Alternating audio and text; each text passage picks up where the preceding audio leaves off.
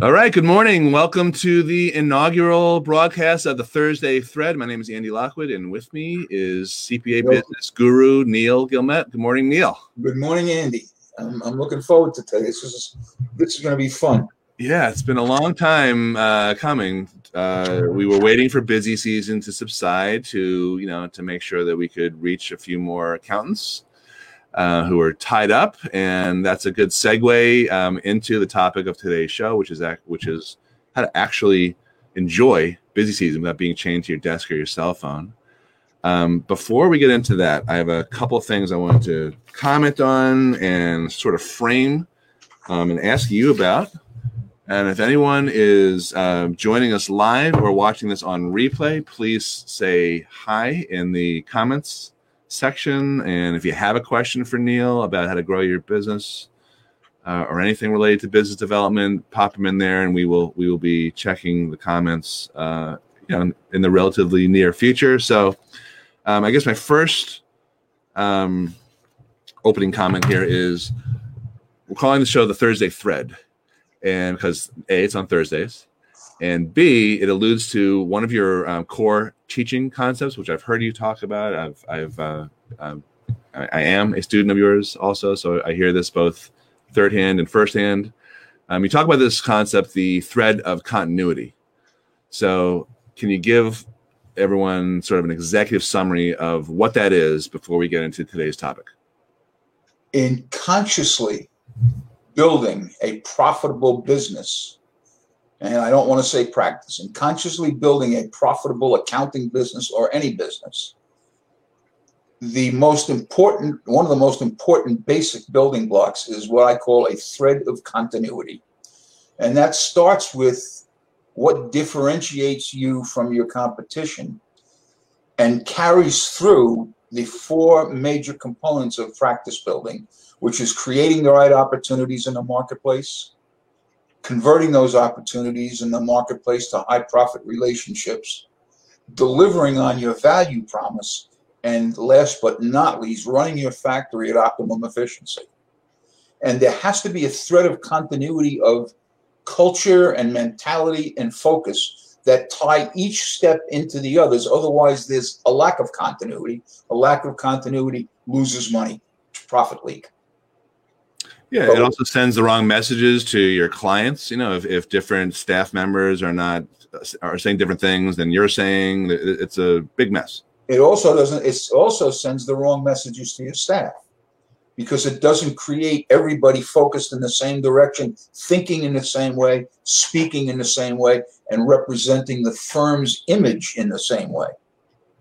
Yeah, I mean, I could see a problem where if you started at the first level, which was the marketing or the creating the opportunities, and you made certain promises, but that thread didn't continue through how you delivered your actual services, that's going to create some problems too. If it didn't tie back to the first contact and the philosophy behind the first contact, you've lost something in the translation.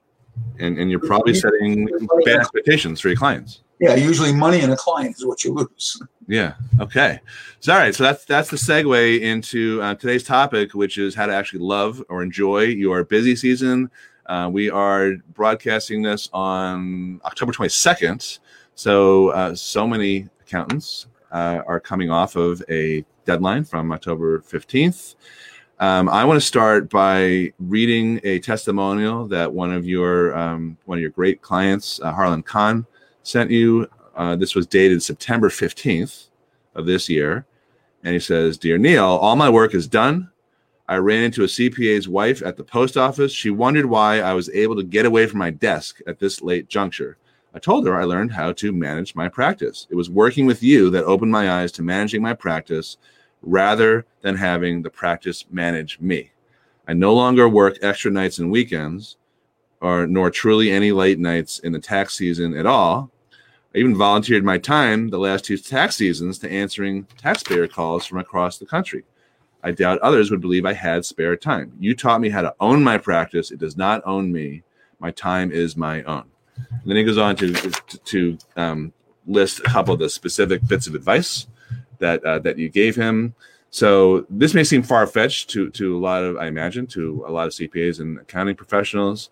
But how do you create this? How do you free accountants from their practices and from busy season? How do you train them to manage their clients and to actually, fall in love with their practice all over again? The first step in the process has to be a change in their own thinking. If you believe that busy season is always going to be a bear, it'll be a bear. I've met CPAs that are already preparing themselves to be exhausted in May, sometime in November. They're thinking, oh my God, I'm going to go through busy season again. And by the time May gets here, I'm going to be totally exhausted. Well, guess what? If you believe that to be so, you'll be right. So there is the self-fulfilling prophecy. If you don't change your belief and believe that you can do something about it, there's no way you're going to succeed. So step number one is changing your own mindset and said, yes, I don't want to put up with this. I want a different life. I want busy season to be extremely profitable. I want it to be fun. And I want to be able to not work long nights. I don't want to work nights. I don't want to work weekends. I want to be with my family. First, you have to make a decision, a conscious choice to do that. That's step number one. Once you've made that choice, we have to take a look at the throughput process of your tax season. The interesting thing is that one of the most profitable times in many CPA firms is their busy season, because there's a high level of profit on taxes. But it's also one of the least profitable times because there are tremendous numbers of profit leaks. So there's a huge amount of money that's falling through the cracks that you're not aware of. Huge amount of money. And those profit leaks come from a lack of proper management of your throughput process, and in my vernacular, allowing the lunatics to run your asylum, the lunatics being your clients. I just had this conversation with a CPA the other day, and he worked right up until midnight on the 15th, was at the post office at midnight, that type of thing. And his whole staff was exhausted and everybody was snapping at each other. And I said to him, why do you continue to do that? Well, the clients just don't want to cooperate and this. And he's putting it on the clients. And it's not that the clients don't want to cooperate. He's not behaving in such a way to make the clients cooperate. So it's a matter of making rules for your own business, not your practice, but your business, of how you do business during busy season. Number one, there are always a bunch of clients that are always last-minute annies. They show up at the 11th hour with a shoebox full of papers or a stack of things, and they want their returns done, and they want to get to the front of the line. And usually those are the same people that haven't paid you for the last 3 years. And, you send them an invoice for $5,000 and they send you $1,000 and your staff goes back to work on their taxes. So the first step in the process is identifying the bad apples in your barrel. The second step of the process is either eliminating the bad apples, which a lot of people are resistant to doing. In fact, Harlan mentioned that in his letter. It was hard for him to throw away bad, cash flow. But identify the problem clients and then begin to either turn them over into being good clients that allow you to profit and work cooperatively with you, or get rid of them. You don't need the headaches. And you'll find that when you get rid of the headaches, your quality of life goes up immeasurably. Your burden of management on a day-to-day basis goes down. Your staff is happier. Your family's happier. You're making more money with less effort. So help me understand why you wouldn't want to revamp the throughput process of busy season. Yeah, that's addition by subtraction. I always find, I'm a college advisor and we do a lot of financial aid applications. So we're not accountants, but we have a very similar type of busy season, type of deadline driven, part of our year. And without fail, and this, I owe a lot of this to you and your advice. When you get rid of problem clients, you free up yourself in the ways that you described. You free yourself up emotionally also, and you open yourself up to be able to take on new, better clients too. I mean, with that extra time that you found, you can now find better, higher value, higher quality clients too. I think the thing that you said in the beginning, almost in passing, but I want to ask you a little bit more about it, is it all starts with the decision. You talked about the mindset, and when you say things like that, I always think to myself, like, why am I self-employed? I of course I want to make a living, but I went into my own business for the freedom. And you have so many people that you've helped grow their practice, but it's really what your help is really beyond just the business. It's really more about helping them kind of structure and free them up in their lives. My philosophy has become that your business or your practice, if you need to call it that, is nothing more than a vehicle to create the quality of life that you aspire to. And secondarily, the income you need to support that quality of life. And that becomes the goal. It's not about how many returns you can process or how much you bring in. It's, are you generating the income and quality of life that puts a smile on your face? Or do you get up in the morning and say, oh God, I've got to go back to work again today for another 12-hour day, banging out tax returns with people that are not cooperating? Versus, I love going to work because my clients love me. And as Harlan said, and I enjoy being a CPA again. I love my profession again. So the real key here is you making it happen for you rather than letting it happen to you. And we've developed tools over the years, because I've been doing this now for 40 years with CPAs. We have a lot of tools that you can use to turn this around and take control of it and put the reins in your hands rather than being dragged behind the wagon. And that's the picture I see in my mind. Where would you rather be, up on a seat with the reins in your hands and guiding the wagon, or being dragged behind it? That's graphic, but I think that's effective. Can you talk a little bit about some of the ways that specific ways that you advise accountants to handle their non-cooperative clients, like some of the language you might use, or any other tips? Well, step number one is identify the bad guys and make a decision that you're going to have a conversation, come to Moses, come to Jesus, come to somebody conversation.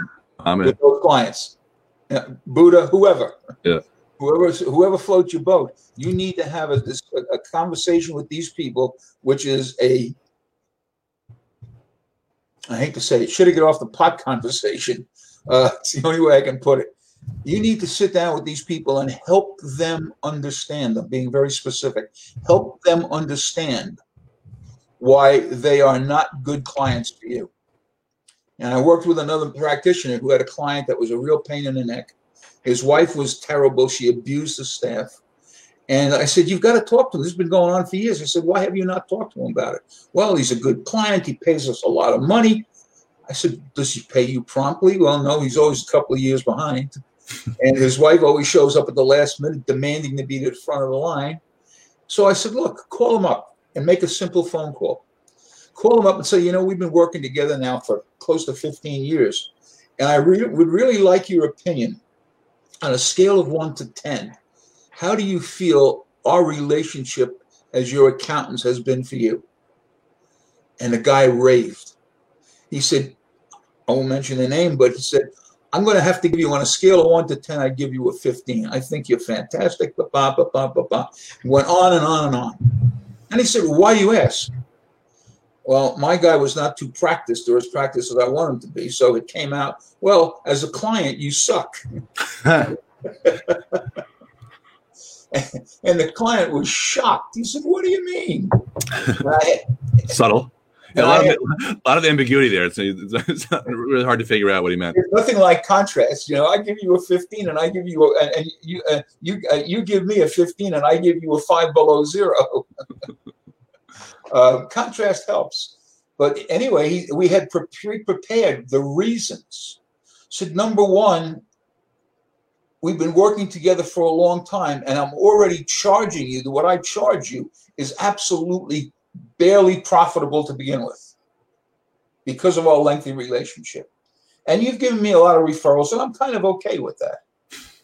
But Your wife abuses my staff. Every time she speaks to my staff, she screams at them, she curses at them, she yells at them. We have to chase you to get your information. We constantly chasing you to do something as simple as getting a bank rec. And after 4 or 5 or 6 phone calls, maybe your wife will send it out to us. And when she does, she's nasty about it. We're now chasing you for money that's 3 years overdue. You got an outstanding balance of $6,000 that goes back 3 years. And your wife just called and demanded to come in with about 5 tax returns for her children and other people in her family, and she needs them done now. And it's the 13th of March, rather the 13th of April, and she wants these returns done in time. And she wants to get in front of everybody else, never realizing that we already have a backlog. So the fact that you don't pay us, you're not profitable, you make my staff miserable, they give me a hard time, that makes you suck as a client. And I just wanted to make you aware of that fact, that to be perfectly frank with you, as much as I like you as a person and as much as I've enjoyed working with you as a person, I don't want to work with you anymore. I just don't need this. I don't need clients like you. And make a long story short, the guy buzzed his wife, put her on the phone immediately, right with him still on the phone with him, and basically reamed her, cleaned her clock, demanded, this, that, and the other thing. I never want to get another phone call like this from so-and-so. And he's on the line right now, and you're both hearing what I'm saying. Do you understand what I'm saying? Yes. Well, it worked fine for about 6 months. And then she went right back to who she was. She couldn't help it. And I just got a call yesterday from his partner, said, we have to get rid of this client. I'm not willing to deal with them anymore. So this is 3 years now that they've been going through the second cycle of abuse. This is not uncommon. CPAs are very reluctant to let go of clients because of cash flow, because they're afraid that they might not get referrals, because they don't want to sully their reputation and get somebody angry with them. So instead, they take this kind of abuse. And my experiences, and I hate to say it, my experience in 40 years of working with hundreds of CPA firms, probably 95% of the firms that I've worked with have 20 to 30% of their clients as marginally profitable or actually unprofitable. And a good bunch of those are abusive. It doesn't make any sense to me why you would continue to work with clients like that. I see that the reason is like you said, it's basically fear-based. They're afraid of losing something. But when they sit back and maybe with your help, take it from a different perspective and realize what they're actually giving up. It's addition by subtraction. I think that a lot of the problem has to do with setting a client expectations, at the outset, even before the outset. Absolutely. So I think, and you're a big proponent of clear precision of language. So I'll just share, in our own practice, with particularly with helping families with financial aid forms, we're very clear even before they retain us. Like, here are our rules. If you want us to help you, you get us, right? It's more of an attitude thing. Like, we think we're the prize, our firm. So that, and I think that's what clients want. I think what they want is really the result. So this is how we will help you get the result that you want. You've got to follow our rules. If we ask you to provide us something, you've got to get it to us within 48 hours. We'll do our best to remind you, but the burden is on you. And here are the expectations, and here's what you should expect of us. So that's clear. It's in writing, even, because we send out a letter. Absolutely. As part of it. And then, it's the ball's really in their court. We know we're going to deliver, but we're only as good as our clients. And we're constantly reminding them about that. And that, I wouldn't say that eliminates the issue, but it really significantly cuts it down. Well, covering our asses. One of the things that I recommend, and again, as you say, is that first of all, CPAs have to send out an engagement letter. But what they've learned to do over the years is send out these standard form engagement letters. Right. They send them out and they never read them. The client never reads them, and then there's a war. first of all, you have to make, as you said, make your engagement letter focused on what you're going to do, but what the client's responsibilities are and what's expected of the client. And that's with regard to cooperation with work product, how you treat my staff, and how I get paid. And you agree to that. And the mistake that CPAs make is by not putting that in their engagement letter, just going with the standard AICPA mumbo jumbo, which is like it's like reading a legal document. It's full of where, therefores, and whereases, has very little meaning. But add to that what the client's responsible for, and add to that letter. Don't just send it out. Call the client. Send a letter. Tell them it's coming by email right now. Get them send me an email copy, if you will, and go over it line by line with them to make sure they have a clear understanding before they sign it. Because when you say to them, if you remember, we went over our engagement letter and you agreed that you would cooperate and get us your work within 5 days of the bank rec arriving, we would have it in our hands. And we don't have that happening. And we keep calling you, so we're going to have to surcharge you. And I would put that in the engagement letter, that if you don't get it to us by such and such a time, there will be a surcharge. And make people aware of that fact. And that's actually in their best interest, by the way, because if you want your returns done before deadline, then this is what needs to happen, right? And this is the way we do. You hired us for a result. Another thought I had as you were saying this, and I think this actually makes the CPA more attractive as a professional in the sales process, and I consider you the king of the takeaway sale. I might be the prince, but if you say here are the rules, and if it's not right for you, if you can't do this, that's okay. We're not right for you. We're not right for each other. That's right, and it's perfectly okay. Yeah, and that gives them the out, but it also sends a message like, oh, they don't need me. I want to be with them. We're going to come full circle to that thread of continuity, because in the opening statement that I expect my accountants to make is to say we are different from other accounting firms, and because we're different, we are not right for everyone.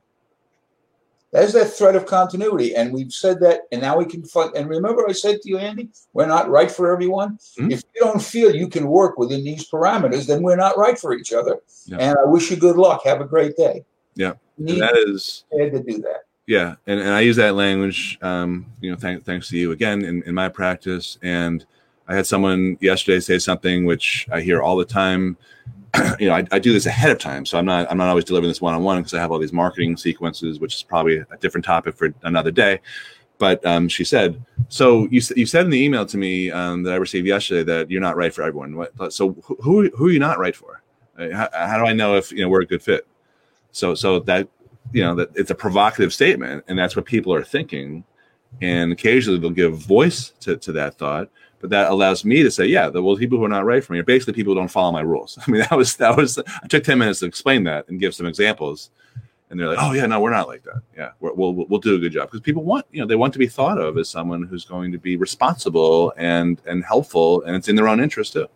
Once you've managed their expectations and gotten agreement to the rules, it's not very hard to call up and say, "Hey, when we got together, we went over the engagement letter word by word, and you agreed that you were going to do this, this, and this, and now you're not doing it. I'm at a loss here. Is it that you don't keep your word, or you've got some other problem going on that I don't know about? Because if you don't keep your word, we're not right for you. As we said in the beginning, we're not right for everybody. And people that don't keep their word, we're not right for it." Yeah, I mean, so that's aggressive, and which I appreciate. I'm more comfortable saying something like, has something changed? We agreed to this, and as far as I know, we've been doing everything that we agreed to, but we can't get you to follow our program. So I think it's important just to have that document and that clarity of the expectation setting first, and then you've got a thread of continuity with that, because that really governs your business relationship. And if they go too far away from that, you can always cite that to haul them back. And if it doesn't work out, you walk away, and that's going to be a good thing. Well, about 55 years ago, I was in basic training in Alexandria, Louisiana. And one of the things I picked up from the Cajuns down there was a phrase that I love. It's called putting the skunk on the table. And it alludes to that concept that everybody knows something stinks, but nobody knows what it is until you reach under the table and put the skunk on the table. Now everybody knows what stinks. Yeah. So I'm a firm believer in putting the skunk on the table, and I'm personally more comfortable doing it very bluntly rather than gently. People need to understand where I'm coming from, and you said something very important before, and I want to repeat it and hammer it in. You need to make the decision as a CPA that you are the prize. The client is not the prize. You are the prize. You're the guy with all the knowledge. You're the guy with the ability to make their lives better. You are the prize, and they need to treat the prize with dignity and respect, not disrespect. But you have to make that choice in your own mind. And I think a lot of the training and coaching and support that you give your one-on-one mentees, the accountants that you work with, is helping them understand what makes them that prize or what makes them unique. Because a lot of us, and I put myself in this category, we don't really dwell on how special or great we are. We think about who's my competition, how am I going to lose out, how am I going to win more business, that type of thing. But I'll say in my experience, and I assume you agree with me, but I want to hear what you think also. In my experience, everyone has something that makes them, that can be used to make them not only unique, but particularly attractive and to prospective clients. And particularly with the open-ended questions that you train people to use, that is how it comes out in building the rapport and that trust and that obviousness that you're incomparable. And by doing it that way, using precision of language with a proven, repeatable, trainable process, using precision of language, you don't have to work to get clients to respect you. The clients will, because of the way you communicate and the precision of language, will automatically give you the respect you're entitled to. Yeah. It's how you communicate, how you comport yourself, how your firm, delivers that service. It's that, again, the thread of continuity. And there's a big thought right here. I hear CPAs for years have been telling me, what makes you different from your competition? And I hear things like, well, we return calls promptly and we really care about our clients and we do accurate, timely work. And that's what makes you different from the other 430,000 CPA firms out there? Do you think they all might be saying the exact same thing? So if they're all saying the exact same thing, how does it make you different? And if you don't differentiate yourself, you're a commodity. And the only determining factor in purchasing a commodity is how much is it? Which is the question everybody dreads in the CPA world. Yeah. So learn how to never have to deal with that question as part of reducing the fee pressure, reducing the deadline pressure in your firm, because deadline pressure is horrendous for your staff. It's horrendous for your family. I just spoke to a new prospect was referred to me, said, please call me after the 15th of October. So I gave him a few days to recuperate, and I called his office yesterday, and I got his executive assistant. Turns out they're a pretty decent sized firm. There are two partners, and he's the younger partner. And she said, I'm so sorry, but he's not going to be available. I said, well, is he on vacation? She said, no, he's in a hospital. I said, what's going on? She said, he's had a terrible pancreatitis attack. And last tax season, the same thing happened. And the tax season before, the same thing happened. And I said, wow, let him know that we need to talk, because he doesn't need to have pancreatitis every tax season anymore. And if that's something he could eliminate in his life, is it something he's interested in talking about? True. He's not the only one that I've seen with that. It makes you sick to your stomach, and you become used to seeing deadline times to being a nightmare, and you begin to accept it as the norm.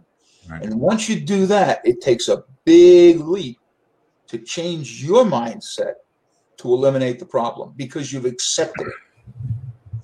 Yeah, it's almost like the deadline pressure is a symptom of not having the foresight to plan out what you really want and then executing in order to achieve what you really want.